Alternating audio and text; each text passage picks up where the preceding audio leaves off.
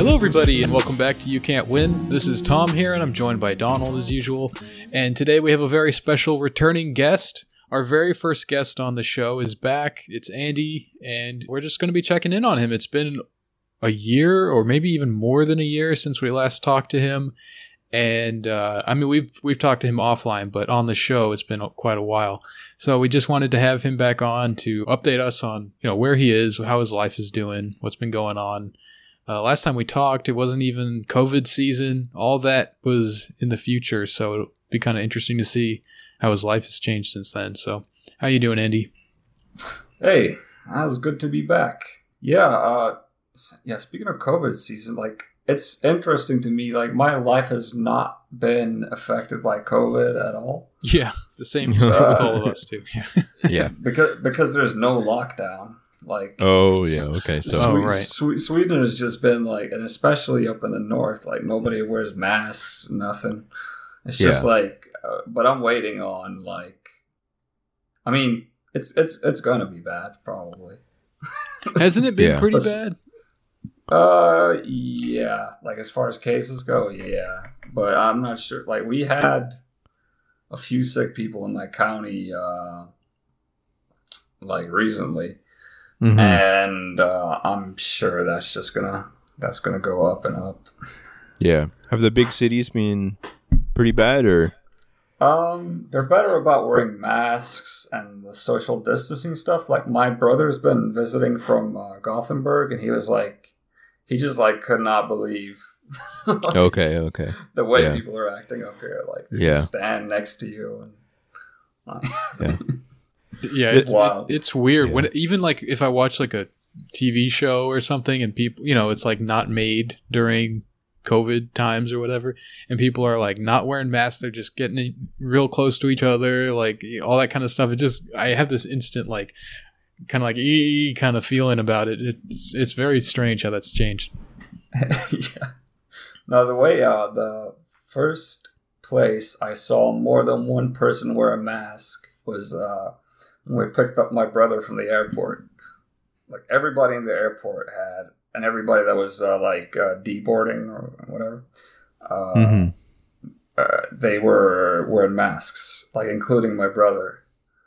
And apparently I wasn't even supposed to be in there not wearing a mask, but we got it handled. So that's been something I just kind of forget about Corona because my life is just I don't leave the house that much. Yeah. And I don't know. It's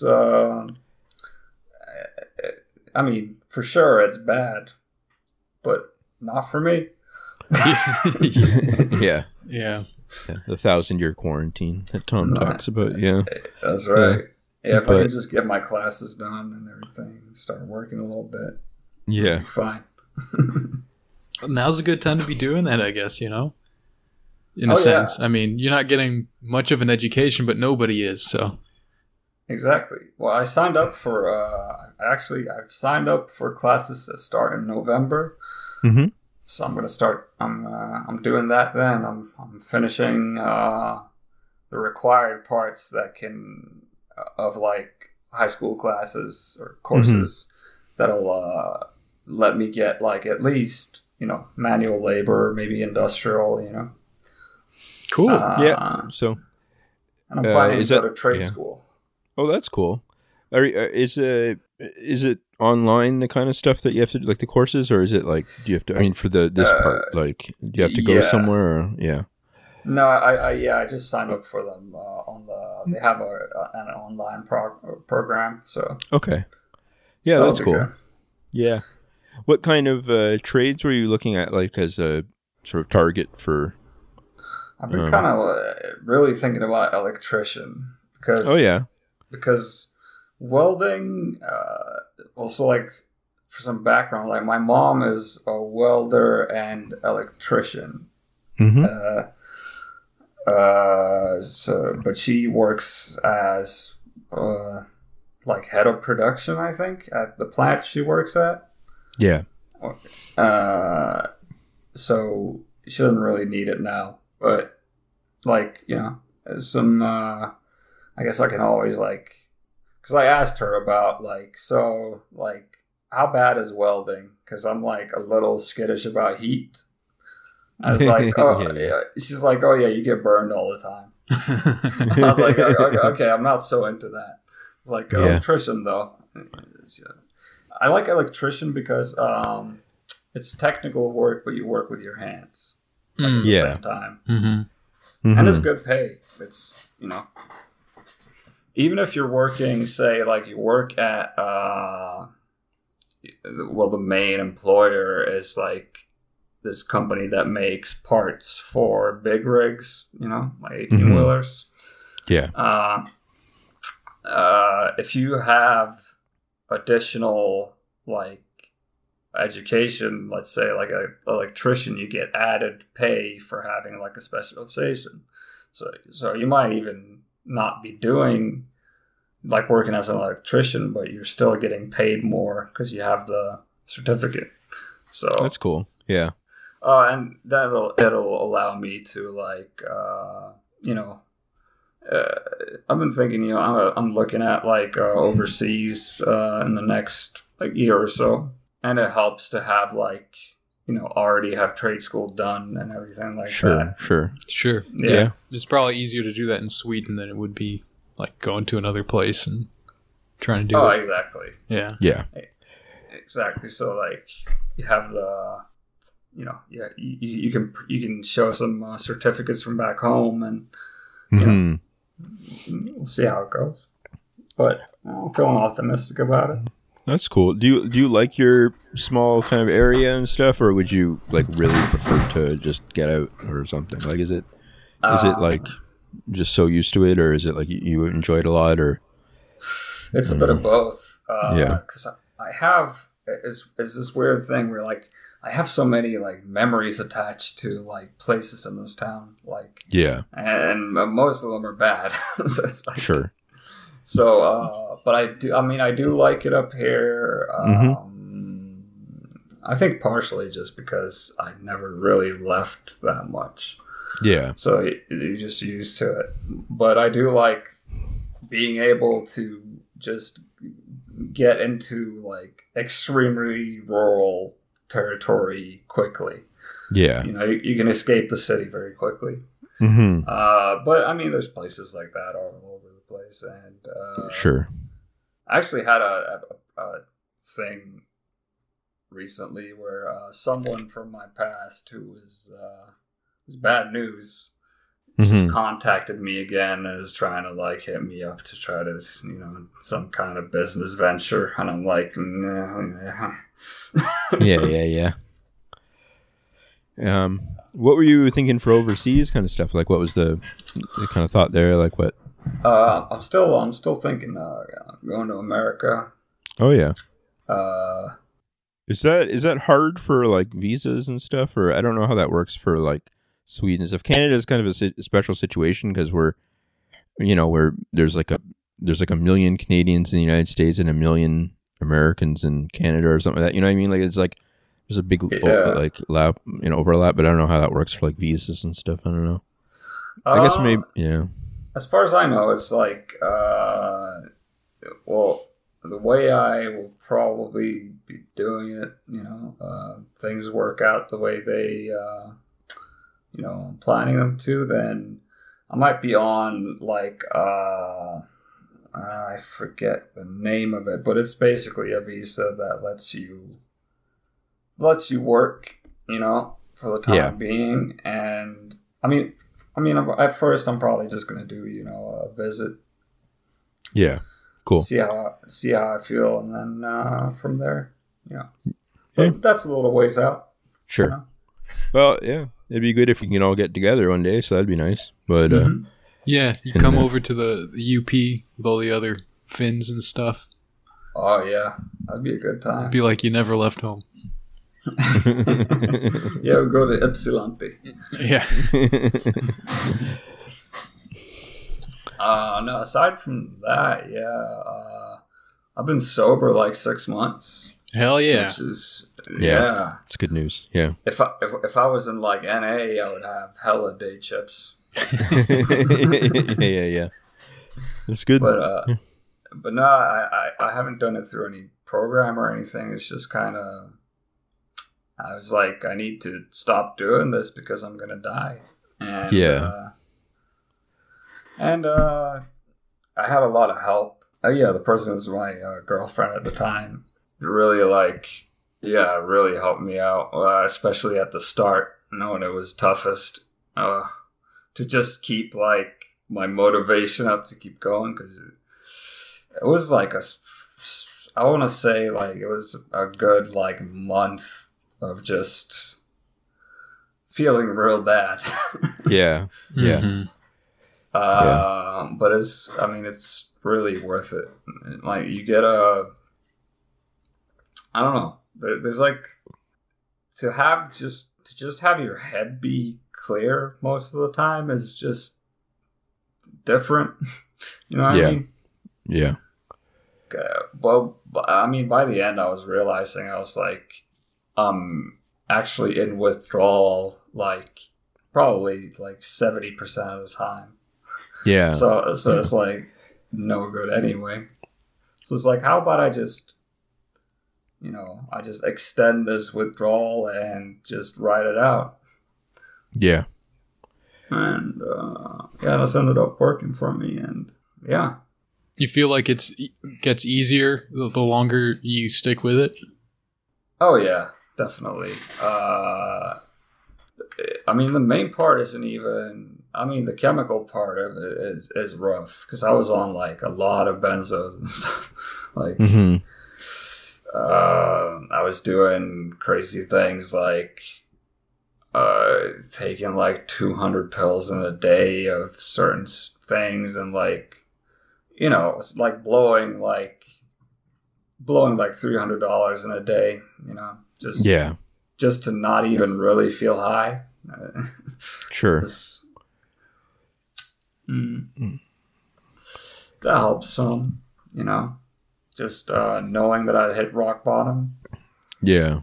I mean, I think the time I knew I hit rock bottom was basically just like, all right, you just got through, you just went through like 250 pills in like a day or two, and it's going to be like 20 days until you have any more money or anything. So like by the time you can use again, the worst part is already going to be over if I stick with this. So sure. That was also like kind of good timing, Yeah. What was the sort of like physical things you're going through like during withdrawal? Was it like, or once you sort of got, have you noticed just like physically improvements and stuff in terms of like not feeling pain or something as much, or is it just I don't know. Yeah, I mean the first parts of withdrawal from benzos especially is like your whole face, like your whole body just hurts. Like, like because your muscles start involuntarily contracting, and like it's just cold sweats every night. I slept probably like 3 hours a night or something. I was, laying in front of the TV a lot, like just trying to stay sane, Yeah. Those symptoms kind of subside pretty quickly. Okay. Yeah. I would say 2 to 3 weeks. I wasn't really feeling the physical part of it anymore, but it was like, I'm not gonna lie, it's pretty horrendous. Like, sure. Yeah. And the mental part of it is like worse, really. Like you just feel like you're on the edge of just snapping, like sure the whole time. Yeah. But once you get through the very difficult part, it's just I feel good. Like I feel mentally and physically just feel better. It's like like I feel just emotions more strongly again. That's good, yeah. Because it really dulls your emotions. Sure. and just being able to feel like, oh, I actually like kind of feel good right now. It's like, Yeah. this is wild to just, and I'm like, I'm allowing myself to feel good as well. Yeah, You know? that's important. It's hard because it's like it's not something that like, allowing yourself to feel good and stuff is something that you hear a lot when you're not doing well, but it doesn't sink in, I think. And then once you start to feel a bit better, you're like, oh yeah, that is important. That is like a real thing. I don't know. Yeah. So exactly. Because like a lot of things in my life that I've gone through that are like similar. I mean, I've quit other things before. Mm-hmm. Like I was drinking a lot when I was younger and quit that. But that wasn't really the same addiction wise, because I didn't really get any withdrawals or anything. Okay. Yeah. You gotta drink a real long time to get withdrawals from it. But Mm-hmm. Yeah, you quit blowing guys at the truck stop too. That was a tough one. that was the toughest one of all. Yeah. Giving up my life as a lot lizard. Yeah. But no, it's just good. And I got more back into like the thing that has helped me a lot, like aside from my then girlfriend was turning back to faith more. I got more back into Islam, like getting my place cleaned up, so like I can actually I can actually pray here and stuff. It's 'cause it was, my living situation was not good. Yeah. Like I basically let the house just fall apart for close to 2 years. It was it was like a year and a half, give or take. Like I didn't clean, I didn't do much laundry, it was just a horrible situation. So but no, it's been good, like, because you realize, like, I don't know if it's a little cliche, I guess, but you realize what's important in life when you're not, your head's not all muddled. Sure. Yeah. You're like, oh yeah, these are the things that I actually care about. Yeah, and even just that basic stuff like cleaning and stuff. It's funny that at the time it just seems impossible or like not even a consideration. But then once you get a little bit of a handle on it, it really does help your, like, it's all connected. It really does like help your mental state, I think, to just get some of that basic stuff under control. Because I don't know, I remember, absolutely. yeah, sure. I remember when I wasn't doing as well, like I just wouldn't change my clothes sometimes for a long time, and it was just like hard to, it's hard to do that and then go out and like talk to people and try to relate to them in like just you it's like a strategy for isolation itself kind of thing in some ways. So yeah, I don't know. Oh yeah, no, I definitely had that too, because I had the sort of even before drugs or anything, I would go through periods of depression and stuff where maybe I wouldn't bathe for like 2 weeks and just wear the same clothes, and and you don't feel good about yourself, so you don't like interact with people, and it is all connected that way, like, and I started like being more like, I want to take a little bit more pride in my appearance. I want to at least have a clean enough house. Like I'm not not going crazy with it, but yeah. Like I'm a little bit lazy, but my mom actually helped me out with cleaning just because it was so bad. Yeah. No, it's good to have moms help with the initial deep clean and stuff, I think. So absolutely. Has it been helping with eating at all or anything like that, or any sort of a bit, or? Yeah, it started actually. It's interesting. That was actually, I got back into like regular therapy with a therapist. It took decently long time. But I'm finally like, seeing a therapist on a regular basis, and it has helped. Like, there's just this one day when I was there, she was like, because I was still not doing great, even though I had been off the drugs for a while and stuff. It was like I wasn't doing too great with I have like a trouble eating and all that. But she was like, "Well, I'm gonna like have to commit you unless you just like eat something right now in front of me." Yeah. And I was like, "All right, what you got?" And she was like, "Actually, I packed a lunch yesterday that was like soup, and I packed it like today as well. But then I got invited to lunch with a friend, so like I actually have some spare." I was like, "All right," and she just brought out soup for me, and I just started eating. I was like, I don't know. It's kind of this strange how things kind of change. Like, things go on for a long time. Yeah. Like, especially with like intrusive, compulsive thoughts, stuff like that. Yeah. But you get to a point where you're just like, nah, I want to choose to like live. Like, I don't want to, because it becomes a real, threat. Like, you can die from like malnutrition and stuff, Yeah. And ever since then, it's been better. I'm getting more calories in me. I'm having at least like having soup and stuff like that. Like working my way up. Sure. Yeah. I've found in the last little while for myself, at least, like stuff like just having snacks that are like around me kind of thing.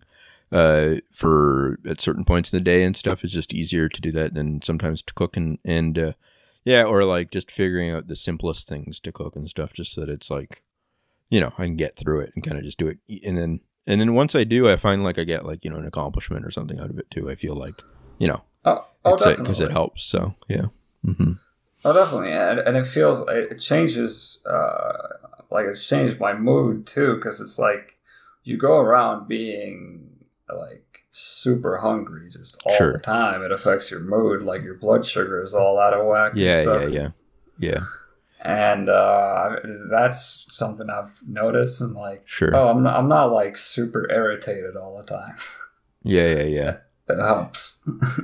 How is like you just stuff like, do you get headaches a lot still or anything like that, or like any sort of just basic pain and stuff, or is it you feeling a bit better? I have some weird kind of physical problems where I think I did like, because I had a period about 2 years ago now where my legs didn't work. Yeah. And during that time I hurt my left leg a little bit, I think, because it's been starting to like periodically it'll just like start flaring up with pain. Yeah. And but I have less of sort of like tension headaches, that type of stuff. That's good. Yeah. I mean, I need glasses. That's also one of the things of like just taking care of myself. Like I haven't worn glasses in like 3 years. Yeah. And I need them. So. Sure. Are those like, are they covered by the healthcare system there or anything like that? Like, can you get them pretty cheap, or is it like I think no, not really. I think they helped out once with that, but it's like some of those programs are like, all right, we help you once. Oh, really? Okay. Yeah. And but one good thing has been actually my teeth had kind of deteriorated during the time I was using, and so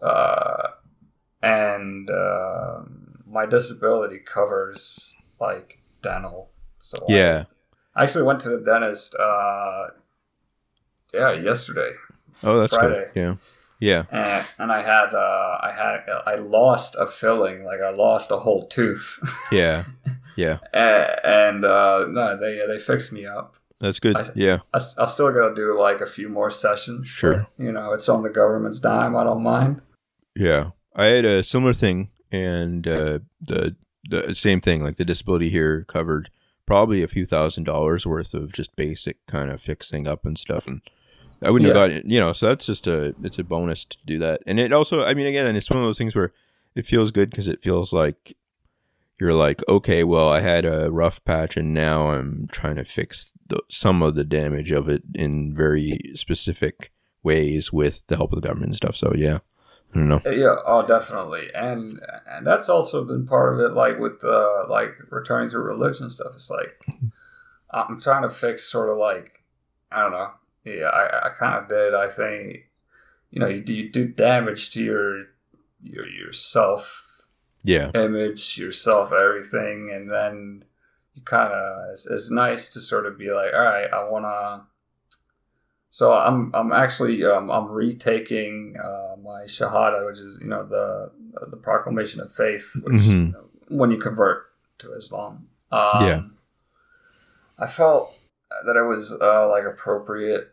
Well, both because I was a little nervous about my first one not counting, but hey. But also just because it's like it really feels like a new beginning. And, sure. It would be nice. Like I thought for a while, but like maybe I'll even change my name, but I probably won't go that far. I'm just Yeah. Some people like to do that, and I totally understand that, especially when it's like you're saying, like a new beginning sort of a situation. Mm-hmm. But it's one of those choices: do it or you don't have to. Yeah. I'm thinking I'm just gonna stick with mine, but it'll feel good because during the whole time I was using it, everything. Obviously, I was feeling a lot like I can't show myself before God like this. Yeah. What I mean? Yeah. So that helps a lot to be like to feel like and that's also kind of part of the whole thing about like letting yourself feel good is like. No, I'm going to let myself be forgiven. Like, sure. What I mean? Yeah, because that they say that's from Shaitan. The idea that and some people have even gone as far to say that it's a form of kufr. It's a form of like disbelief to believe that your sins are so great that you can't be forgiven. Because that means you're like doubting God's ability or his desire to forgive you.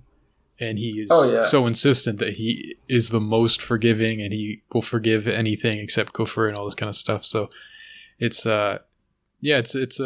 definitely something that a lot of people have struggled with, throughout the centuries in many different situations.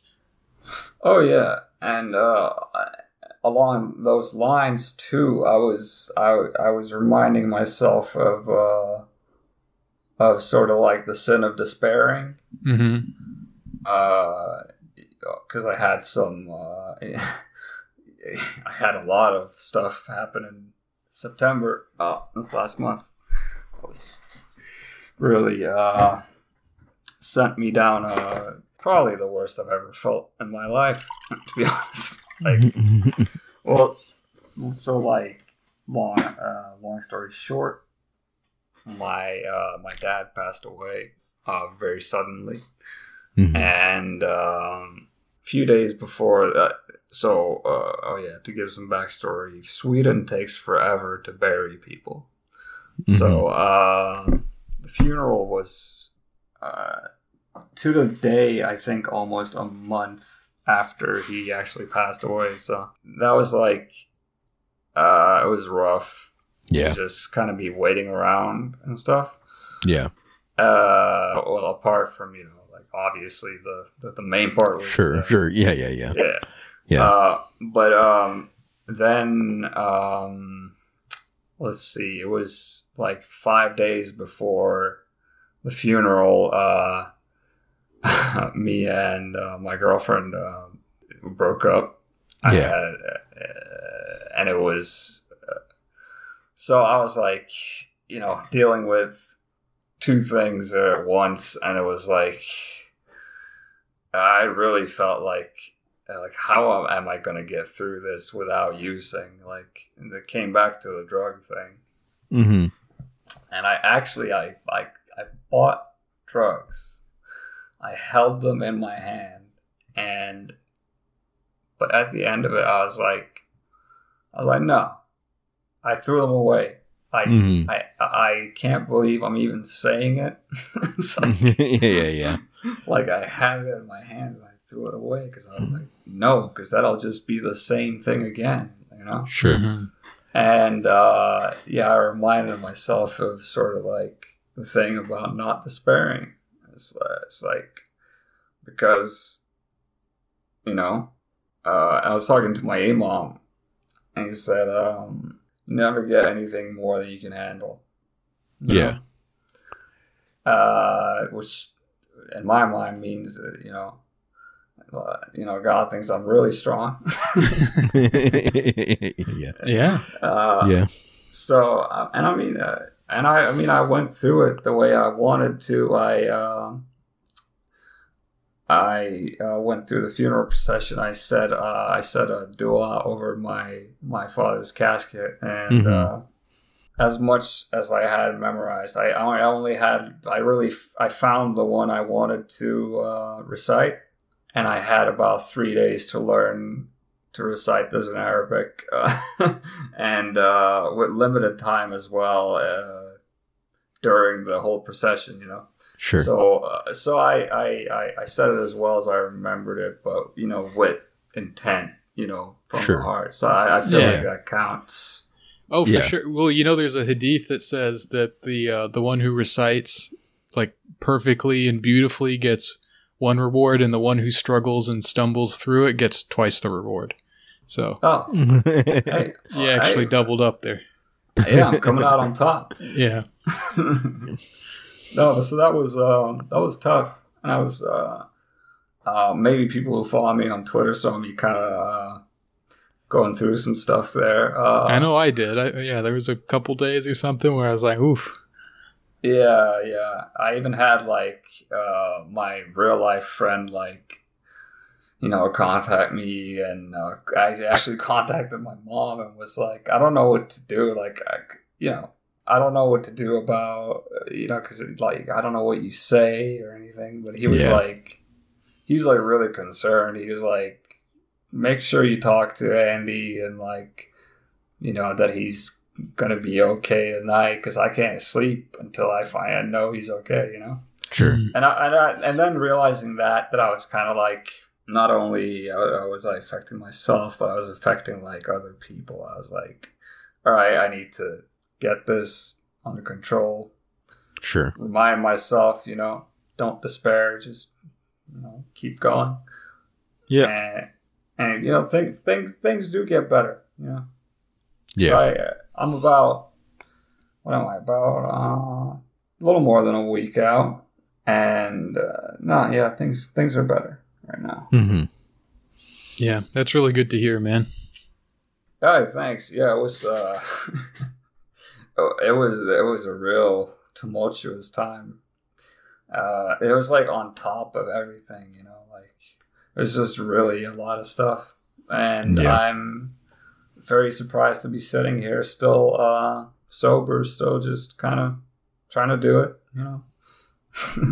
Yeah.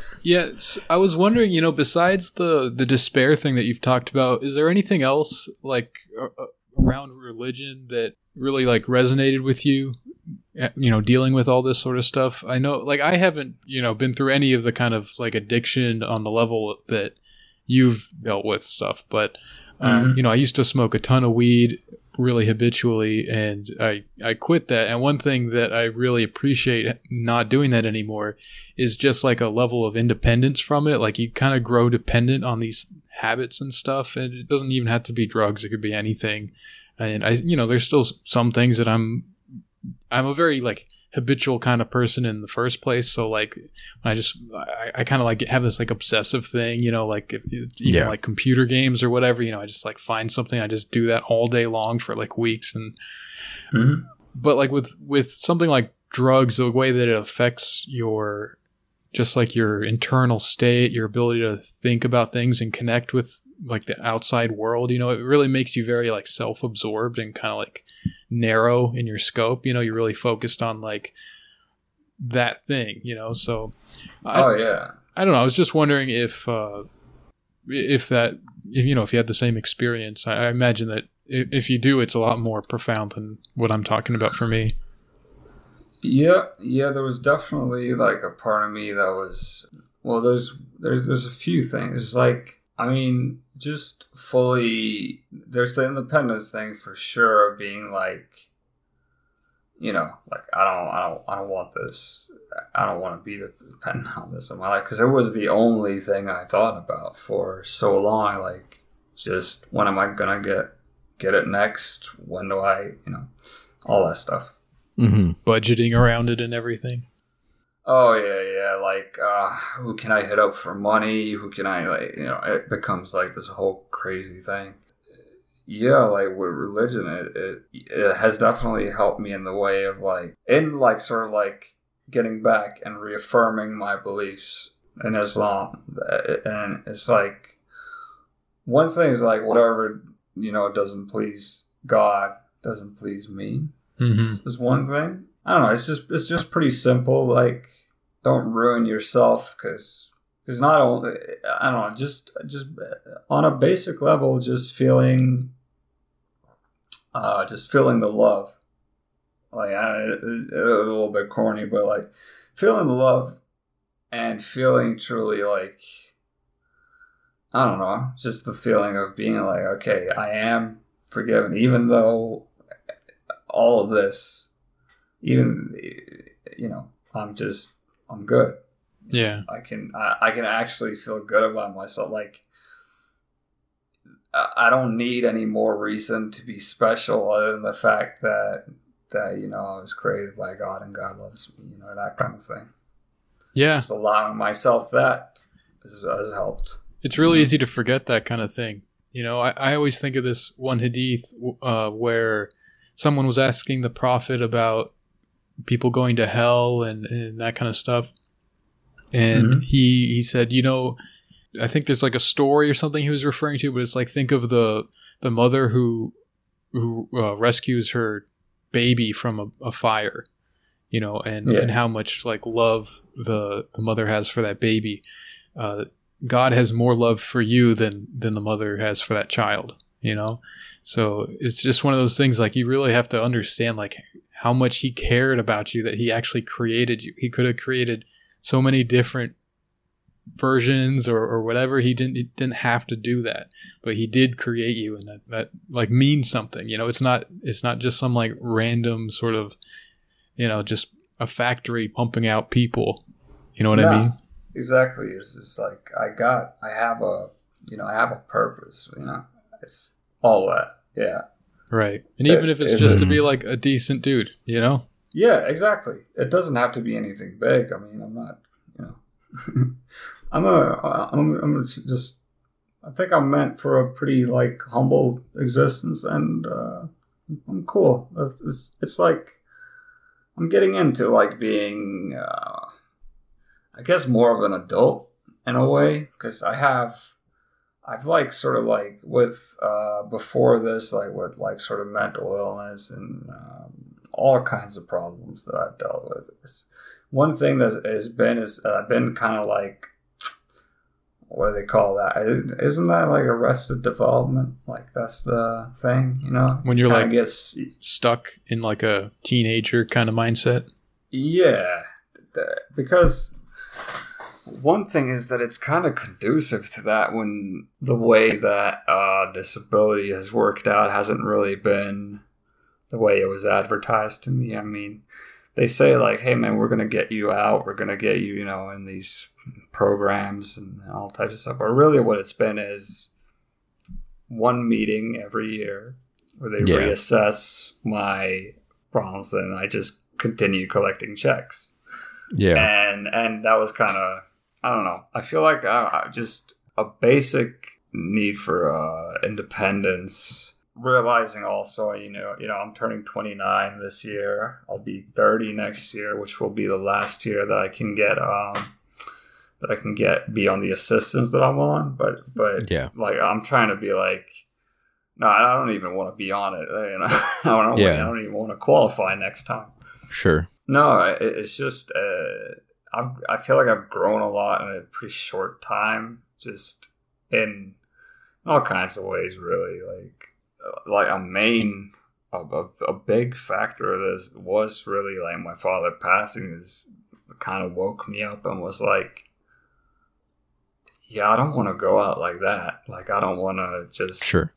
you know, he's 54. So it's like, I don't want to sit around and kind of like have my life be miserable and then just die one day. Like, it's like, no, I want to live a lot, you know? Sure. Mm-hmm. So that's been the thing with like motivating me to be like, yeah, I'm gonna go to school. I'm gonna get a job. I'm gonna do all these things. Like I wanna not just. I feel like for most of my life I've just been observing sort of life, and I want to be more. Like I want to be part of it. Like I want to be. Yeah. I want to be part of society. All that stuff. You know. Mm-hmm. Feel like I'm actually doing something. You know. Sure. Yeah. Yeah. So it's a lot of stuff like that. I mean, that's all really good, you know? Oh, yeah, definitely. It feels like even weird to be saying it, you know? Yeah. Like, man, like, I'm actually excited to be, like, doing my schoolwork and all that stuff. Yeah. Yeah, that's great. And like, I've been dedicating myself to sort of, like in my personal life, just becoming a kinder person, controlling my impulses more, like, because, you know, I've had on and off sort of like, well, not really on and off. I've straight up had like, problems that cause a lot of difficulties with interpersonal relationships, and just working on myself, you know, realizing that I can actually be like a better person to be around. Yeah. Stuff like that, you know? Mm-hmm. That stuff comes back around to you, you know? Like, you do good to people around you, and you just, like, kind of work on yourself, and then you kind of see the benefit of that. It's not just... I mean, the main thing is that you just become sort of like a better version, and that just feels good, and you just... you know, as a person, you just feel good about yourself and everything. But it also like opens doors for you, and it's just, I don't know, there's like, it's just positive on positive on positive, you know, there's like no downside to it. Exactly. That's really how I feel. Like, I think I was in denial about some of the stuff, like, but yeah, I mean, man, there's a lot, but yeah, like mainly it's the thing of like just working on not dealing with this kind of like explosive rage I've had. Like that's really that's been really bad. I had like a real crazy moment close to the funeral where I some like 19-year-old kid on my block was like eyeballing me, and my mom had like come by because I talked to her on the phone and I was sounding crazy. I was having like an episode, you know. Because I have like BPD and like PTSD, all this type of stuff. So I just had like a real bad episode, and I ended up. I was sitting in my mom's car talking to her. You know, she's kind of like trying to talk me down from being like really worked up, and like basically, you know, I was gonna hurt myself and stuff like that. And this kid was staring at me, so I stepped out of the car and I just yelled across the block, like, "The fuck you looking at, pussy?" And and then realizing, like, I don't know, just kind of realizing where my mind was at. It's like that's also like kind of like a thing. That thing I was talking about growing up is like, man, you're like almost 30 years old. You can't be yelling at people to get off your block. Yeah. You got to get them off your lawn, you know. Yeah. Exactly. It's time to stop getting people off the block. Start getting them off my lawn. Yeah. That is very good. No, but ever since that episode in particular and some other stuff, I've just been like, all right, how do I make myself not so crazy? And it's been having positive results so far. Like I don't know, I just have more patience with stuff. I don't get like agitated as quickly, and I don't know. Just working at it, you know. It's funny how just like committing to things like that, all of a sudden it just becomes so much easier. Like, you know, it just sort of like deciding to like, this is something I want to do. That in itself just that's like 90% of it. Then it's just like sort of like reminding yourself in those moments, like, wait, hold on, I'm not trying to do that anymore. You know, I'm trying to be a different way. Exactly. Like when I catch myself being like you know, like just in a conversation, a text conversation or something, just taking a second and being like, wait a minute, like, you don't want to say that. Like, you know what I mean? Yeah. Like, just the fact that I'm taking like these extra steps sort of, and like, especially because it is like, especially when it comes to impulsivity. And what I've noticed is when you actively work on stuff like that, like explosive rage and stuff, you just start mellowing out like kind of naturally after that. You just, because you're not feeding sort of like the response that like your brain kind of tells you, like, oh, you got to have this real aggressive response to something. The less you do it, the less you feel like that way, and that's been great too. It's just like, because it's no fun. Like, I used to walk around really like just kind of pissed off all the time, and I don't really feel that way anymore. Yeah. So that's been good. And you know, I'm working in therapy to like, I mean, that's gonna be an ongoing thing, but it's working good so far. Yeah, that's good. I mean, it seems sustainable, which is really the important thing. Exactly. You know, like even if it's just little improvement. I mean, it sounds like you're making pretty big improvements, but even if it was just like little steps, if you can keep making those little steps, that's going to add up real quick. You know, as long as you're not sliding back, then you're good to go, you know? Yeah. Oh, definitely. Yeah, that's definitely been my experience like so far. And it feels weird to me, but like it was like I changed like a whole lot in just maybe a few days. I was just like, because it was like after the breakup I had also. It was like,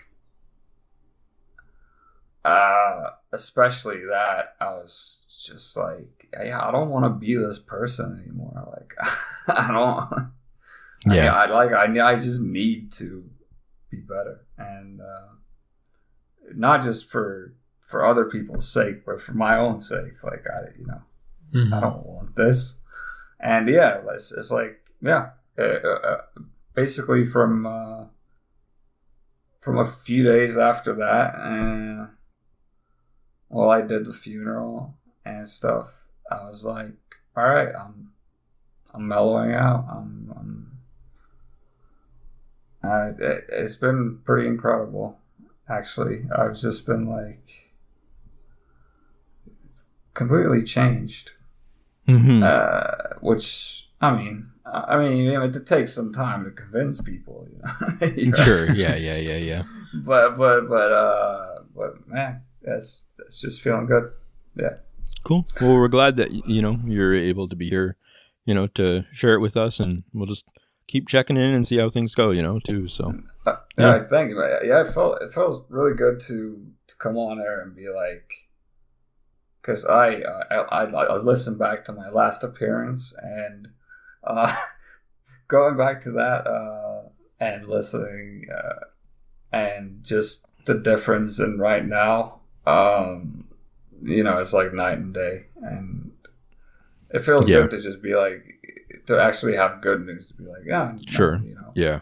And especially I feel like for maybe other people who are in similar situations, like, no, you can feel a lot better. Yeah. You deserve to feel better, Sure. Yeah. And you also, you have your own podcast now. You got to plug your own podcast. Oh, yeah, that's right. Firing Line 2.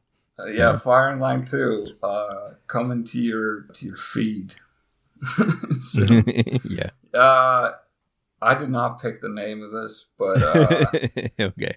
It can be hard to find because I didn't pick the name, and it was like, oh yeah, there's a very popular PBS program called Firing Line. yeah. But I mean, we're getting out there through word of mouth. I think there's a Twitter account for it, so I'll follow it with the You Can't Win Twitter account, so people can find it that way. And I think there's a SoundCloud, right? Like if you search the SoundCloud, I think it pops up. Yeah, and we have we're on Spotify. Yeah, we'll link to it. Yeah. It's good. It's Firing Line 2 Pod. It's at Firing Line 2 Pod. Yeah. And so an Agile Tablet YCW favorite has already done an episode, and right. Tom and I think will come on. Sometime. Yeah. I think that's in the works. So yep. So yes, it's like it's kind of like when Joey Diaz does Rogan, right? yeah. Yeah. All right, so let's get into our questions here. We'll start with this one. This should be fun. What do you guys think of the Pentagon UFO videos? Oh, yeah. I saw some of these. These were, like, recently declassified, like, from like, Air Force people, right? Yeah. Stuff like that? Yeah, and it's interesting. There's people, like, who... They're not like wacky kind of UFO people who are, bringing attention to this and kind of interested in it. It's like Marco Rubio, people like that who I have never heard of around any UFO stuff before, who are like, well, if this is a real thing, we should know about it because it could be a threat to the country, that kind of stuff. Mm-hmm. So, and I think the government made a department. They changed the name from UFO to something else, and I remember the thing that really caught my attention about it. I forget exactly what the new acronym is, but they changed it from object to phenomena. Oh yeah.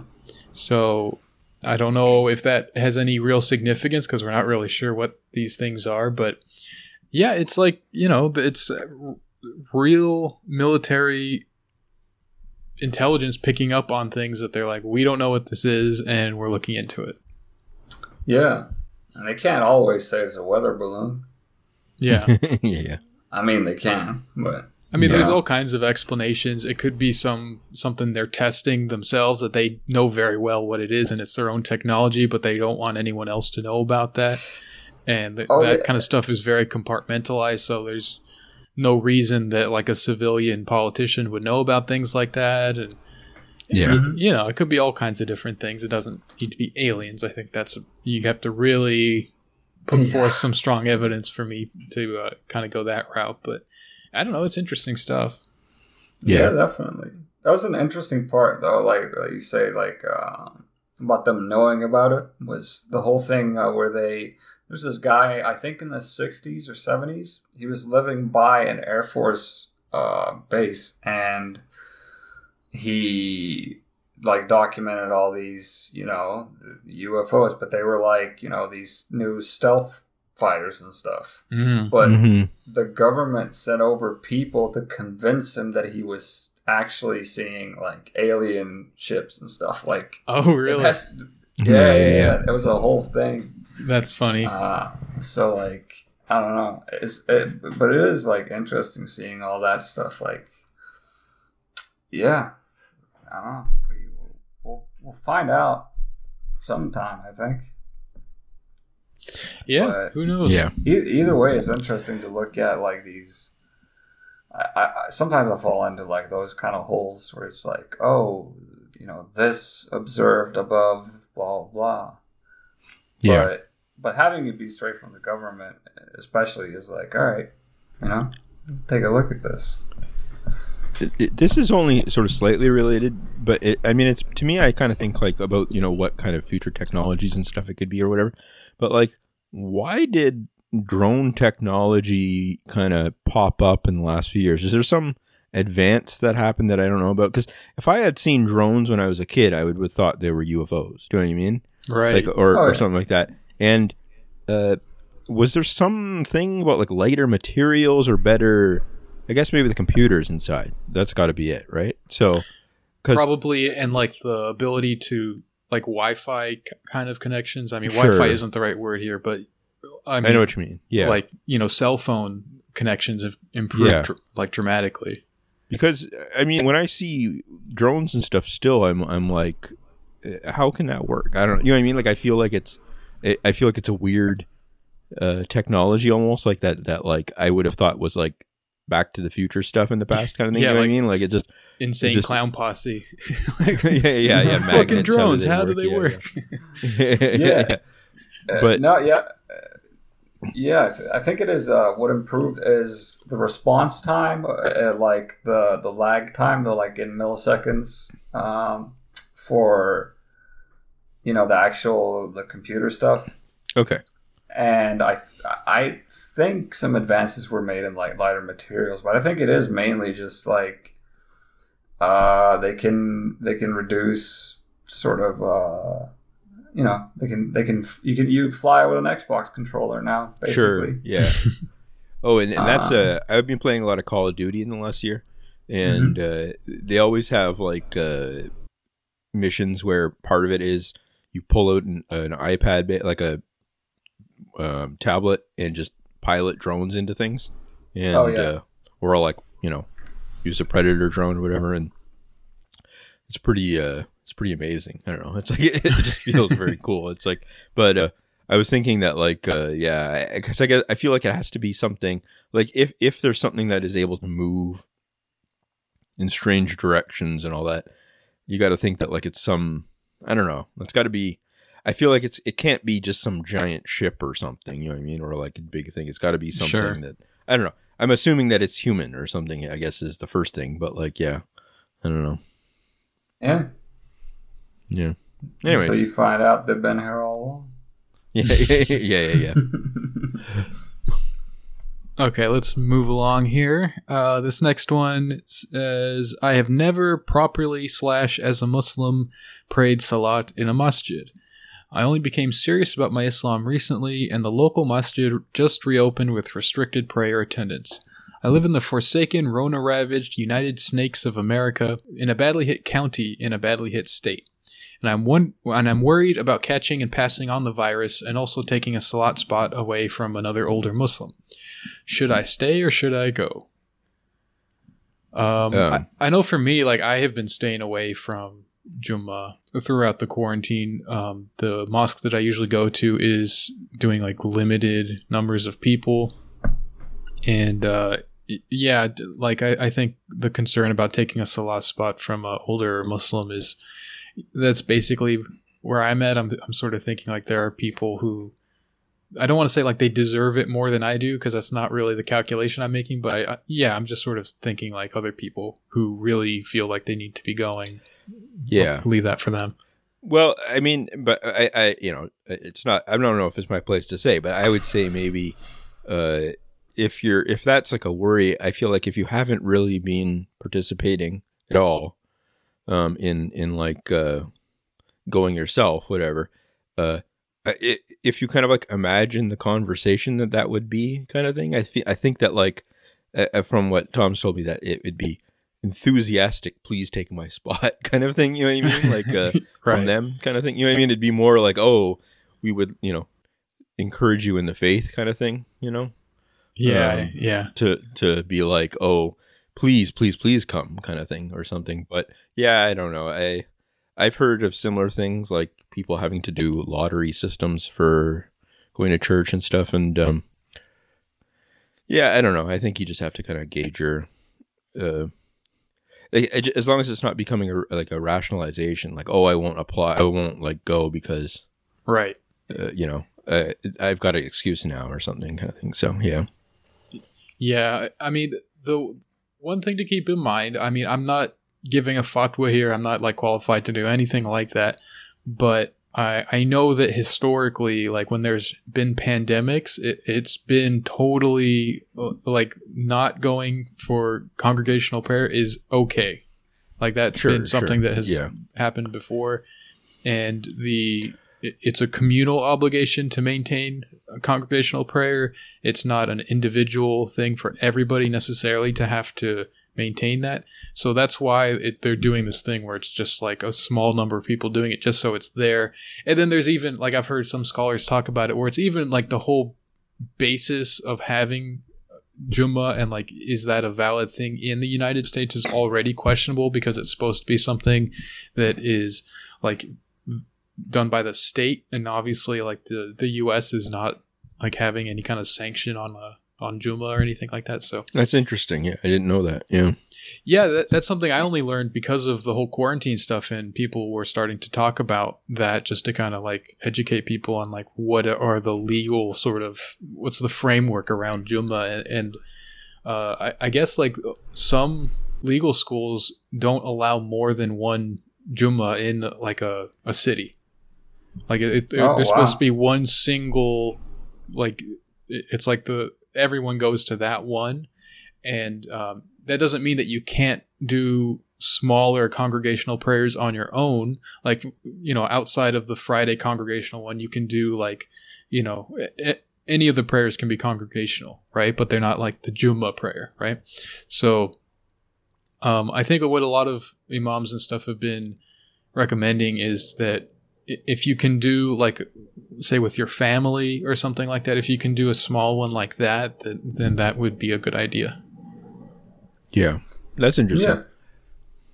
Yeah. In my case, it's been they've just started sort of letting a little bit of limited spots, and I've been feeling the same things a little bit about like, you know, am I taking some other person's spot here if I go, but no, I think, yeah, there's both things there. That's like what Don said about, you know, that I'm sure they'd be glad to give up their spot. I feel like that's valid, and I also feel like, yeah,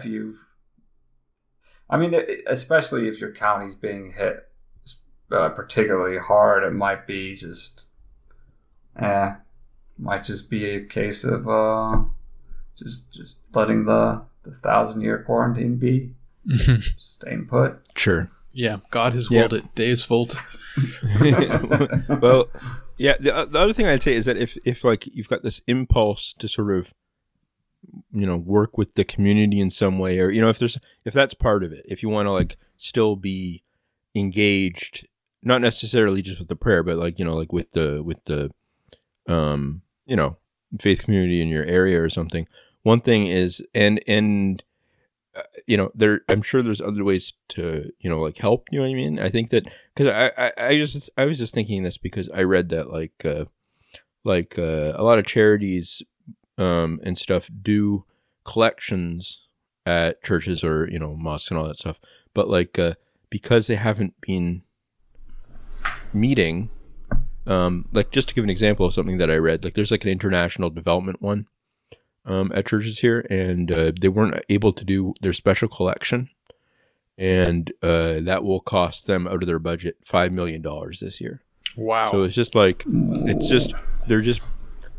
I've been getting emails from different organizations and stuff, and the tone is stuff like, we don't know how we're going to survive, but we will, kind of thing. Like for a lot of these organizations, giant organizations, a lot of them too. That's not like, you know, they're not like, I mean, $5 million is a lot of money for for Yeah. like a community organization kind of thing. Even though it's nationwide, but it's still like, you know what I mean? It's one of those things where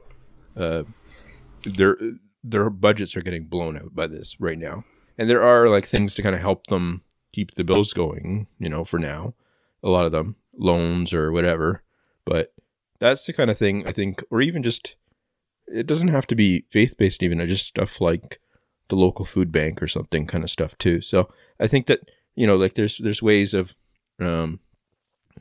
finding, you know what I mean? Like you don't have to take a spot in a certain prayer thing to sort of feel out that impulse a bit or something. So, yeah.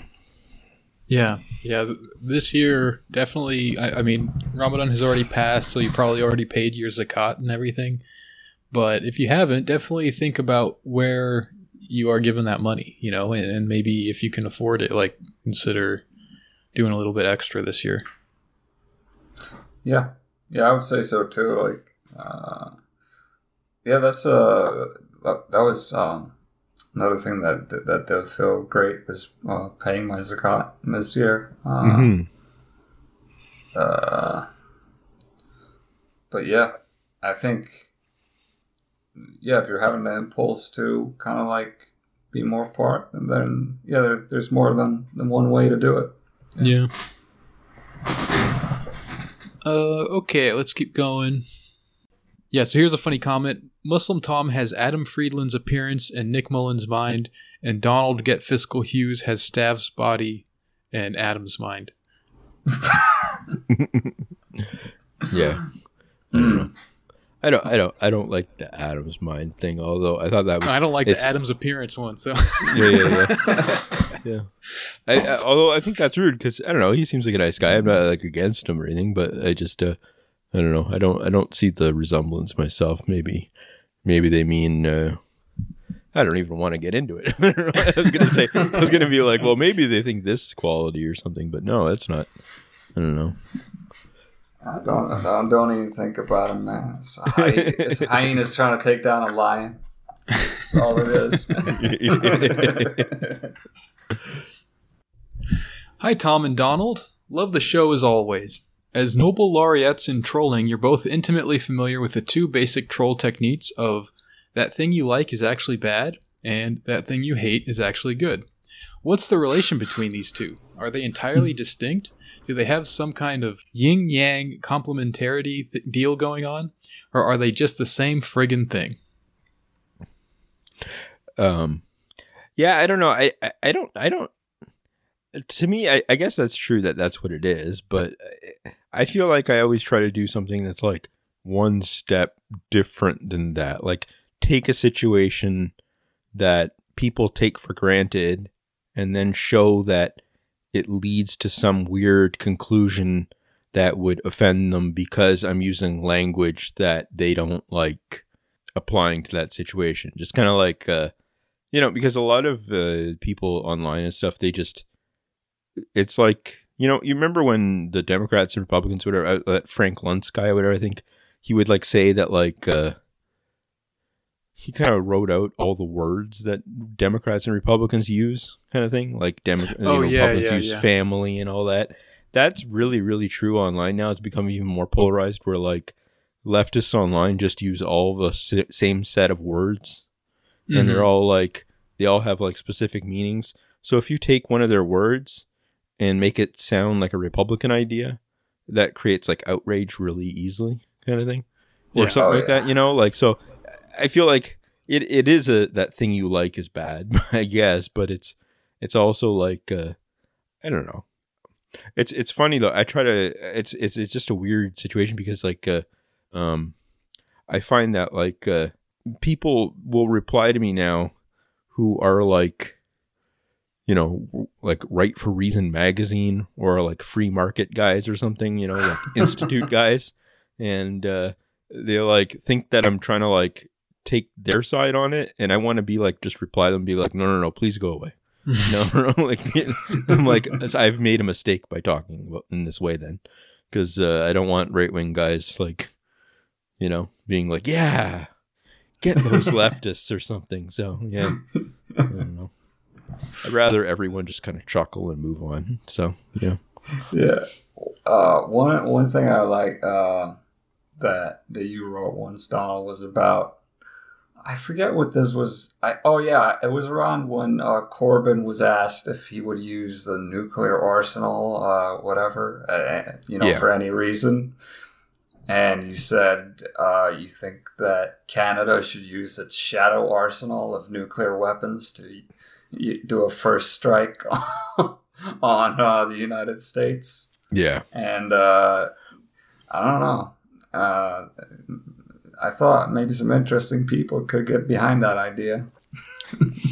I'm very strongly opposed to this. There's a Canadian author, David Frum, that guy? Yeah. Like a conservative guy, right? He's like a Republican guy. He's Canadian, but he lives in Manhattan, I guess.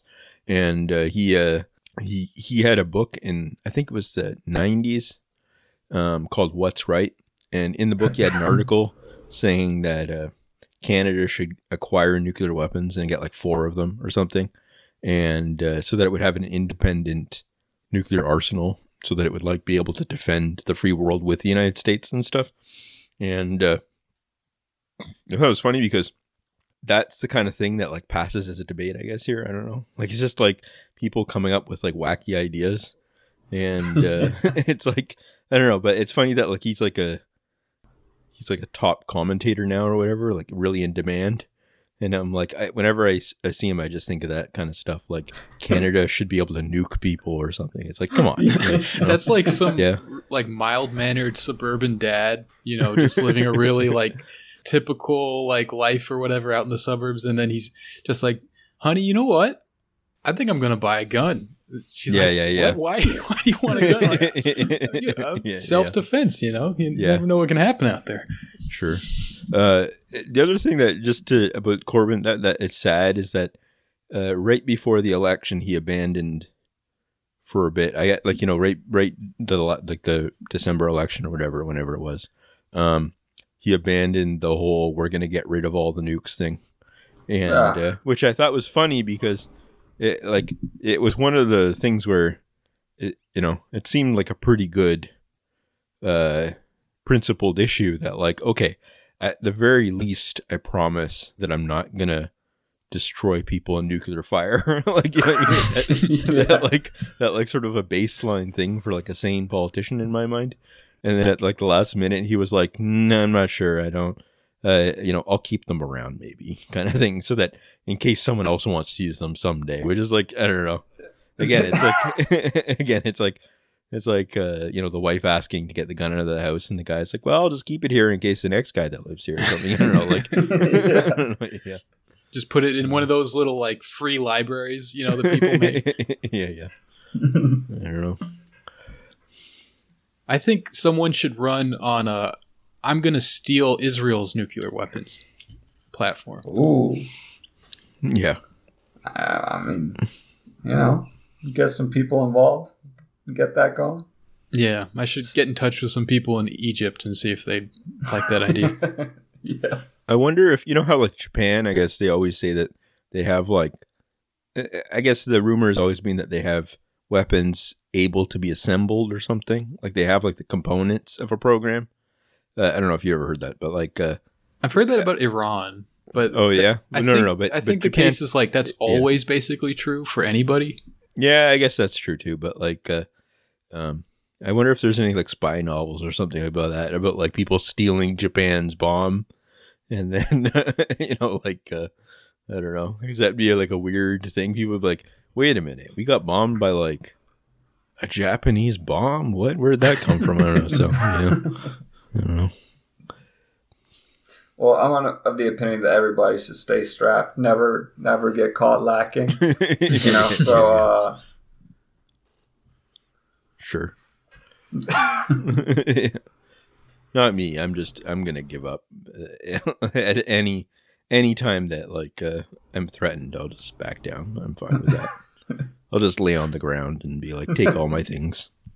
So when we were in the toilet paper hoarding phase of quarantine and everyone was kind of looking at things like I gotta get a gun and all that kind of stuff, as soon as I started to consider it and sort of convincing myself of like, oh, this would be a good idea, I immediately went to like home invasion fantasy like zone. I was immediately I hope that's what it's someone for. like breaks in here and I blast through the door with a shotgun and just rip people apart. It's like, where did this come from? I don't know. I instantly went to Anthony Cumia.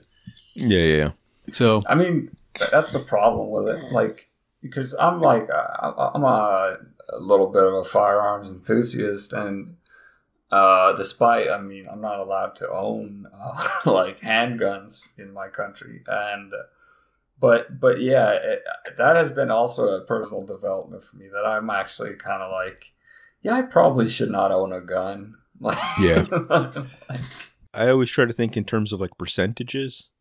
Like, okay, what's a % chance that I need it someday and it's going to make my life better or something like that, in some way. And that is maybe like 0.1% or something, like, and the something goes wrong terribly is maybe like 5% or, it's like not really good cost benefit there. I don't know. So, yeah. Oh, yeah. No, the stats are horrible. Like, basically, anywhere there's, you can readily get a handgun or, any kind of gun, as suicide rates go up, you're more likely to shoot, a family member, all that stuff. Yeah. It's like, by the percentages, it's just a ridiculous idea. At the same time, we've got friends of the show who have their arsenals, and we support them. We won't name them, but we support them doing their thing. So I think Oh yeah. Everybody got something. Yeah. You know what really kind of did it for me to kind of like decide not to get one is that they're loud, and I was like, that would be just obnoxiously loud, and I don't know. I don't want to deal with the noise. So if someone, so you bought like a machete or something, so that when someone comes in, now I have like elaborate Indiana Jones booby traps in my apartment. Yeah. Oh yeah. Well, I mean, you do. I mean, I took it as read as that all of us sleep with, just a large Bowie knife taped under our beds. Yeah. Which I actually used to do. Well, I mean, I guess that works for you, but I never sleep because sleep is a cousin of death. Oh. Yeah. All right, let's go on to the next question here. This one says, are there any features of modern human consciousness or psychology that would have been completely alien and incomprehensible to people in the historical past? I'm sure there's a lot. Yeah, I think in general, the sort of like solipsistic nature, I mean, that kind of modern society one pushes for really hard would probably be hard to understand. It's like, what? You just kind of live in your world and you don't really interact with your community and all that stuff. Yeah. Other than that, I mean, I'm sure. I think the idea historian. I think the idea of like progress would be very alien to a lot of people in the past, where they kind of knew that the way they lived is the way that their forebears lived, and the way that their children would go on to live. Like, I don't think people had this like really strong sense of things changing such that they can actually notice the changes in their own lifetime, or even like from generation to generation. That's a very recent development where you can like track technological change. People talking about, I remember when the first train and when the first color TV, that was not a thing. People were dealing with basically the same technology for generation after generation. So I think that has probably changed the way we look at all kinds of different things. Yeah, I mean, and not only that, I think people were more aware of the fact that things can actually get worse, like, technology-wise, because that did happen. Mm-hmm. Like maybe it's the same, or maybe it gets a little better, or maybe we go, into a bad period again, and everything's bad. Yeah. Yeah, there is sort of like a lack of belief that like things could actually turn for the worse. Like people are, people talk about like, climate change, apocalypticism and stuff, and they talk about like, yeah, things are going to get really bad, but there's still this thing. It's like you kind of feel like people don't quite believe it. Like it's not really going to happen somehow. Sure. Yeah. Well, it's because it's not on their doorstep yet. Yeah. Basically. Yeah. Yeah. Well, it's coming. Yeah. I'm not sure really. I mean, I people do say a lot of stuff about like the sense of the self, other than just the solipsism kind of stuff. I think that there is something about like thinking of yourself as like an independent person who sort of looks at problems in society as an individual and kind of stuff. I think that there is something there about like how before you probably would have thought of yourself more as very, very embedded in a specific kind of social role or something, and that you would have a huge number of expectations based on that. And but I don't know, I feel like a lot of that stuff, I'm not sure though, because I feel like it's one of those things where there's like a lot of like pop history about that, and I feel like if you look into it, some of that kind of stuff, like some of the stuff people always say about Freudianism kind of stuff, how and sort of modern psychology, how that's really, really changed a lot of how we think of our minds as somehow something almost imposed on us in a way. Mm-hmm. And that we don't, like I think it was like Althusser, he would said that like the three sort of revolutions, like he said like kind of define the modern world and stuff are one, Copernicus kind of stuff, like that the Earth is not the center of everything kind of thing. That was like the first one, like that we're not somehow the center of, we don't go, the sun doesn't go around us kind of stuff. Like it's this concept of like us being embedded in a natural world, and that we just happen to be here on that world kind of thing. And then the second one was like Darwin, and it's this idea of like that we're actually part of a natural system in the way that like actually even ourselves. And then he said that like Freud, Marx and stuff, like Marx was like sort of the discovery of history in a way kind of thing, like sociology and all this kind of stuff, like that we don't actually dominate the economy in a lot of ways, like the economy dominates us more than anything else. And then Freud is even ourselves, like even our individual selves aren't masters of our own reality. We're just kind of buffeted around a lot by all these emotions and weird, things that we don't really have a lot of control over and stuff. And he's saying that like those are like four things that you just have to like that really define the modern kind of contemporary world, and you kind of have to think through at least. Anyways, I really like that model kind of thing of things like that's the kind of stuff you have to at least reckon with if you're going to criticize modernity or whatever. So, yeah. Oh, yeah. No, that sounds interesting. Yeah. All right. Okay, this person is asking, is it haram to eat owls? I'm not sure about that. It's illegal. I'm pretty sure. Yeah. I'm reminded of Theo Vaughn talked about eating an owl for Thanksgiving on Joe Rogan once. Yeah, but he said he only had a little bit. Yeah. Yeah, that's pretty good. Funny. I think they made a clip out of it on YouTube. If you want to check it out, it's pretty good. Oh, yeah. Yeah, I really love that clip, actually. Okay, so I looked it up real quick. This is just a quick Google search, so I'm not like vetting the source or anything, but it seems okay. And it says owls are not haram. It doesn't give, owls are haram, and it does not give a specific reason or anything like that. So I'm not really sure exactly what it is, but yeah, they are haram to eat. Well, that ruins my Thanksgiving. Yeah. All right, let's do one more here. Okay, had an idea for a movie? Let me know what you guys think. Tom and Donald set up rival troll dojos. Tom follows the way of saying it 2 times, and Donald follows the way of, sorry, I'm deleting it.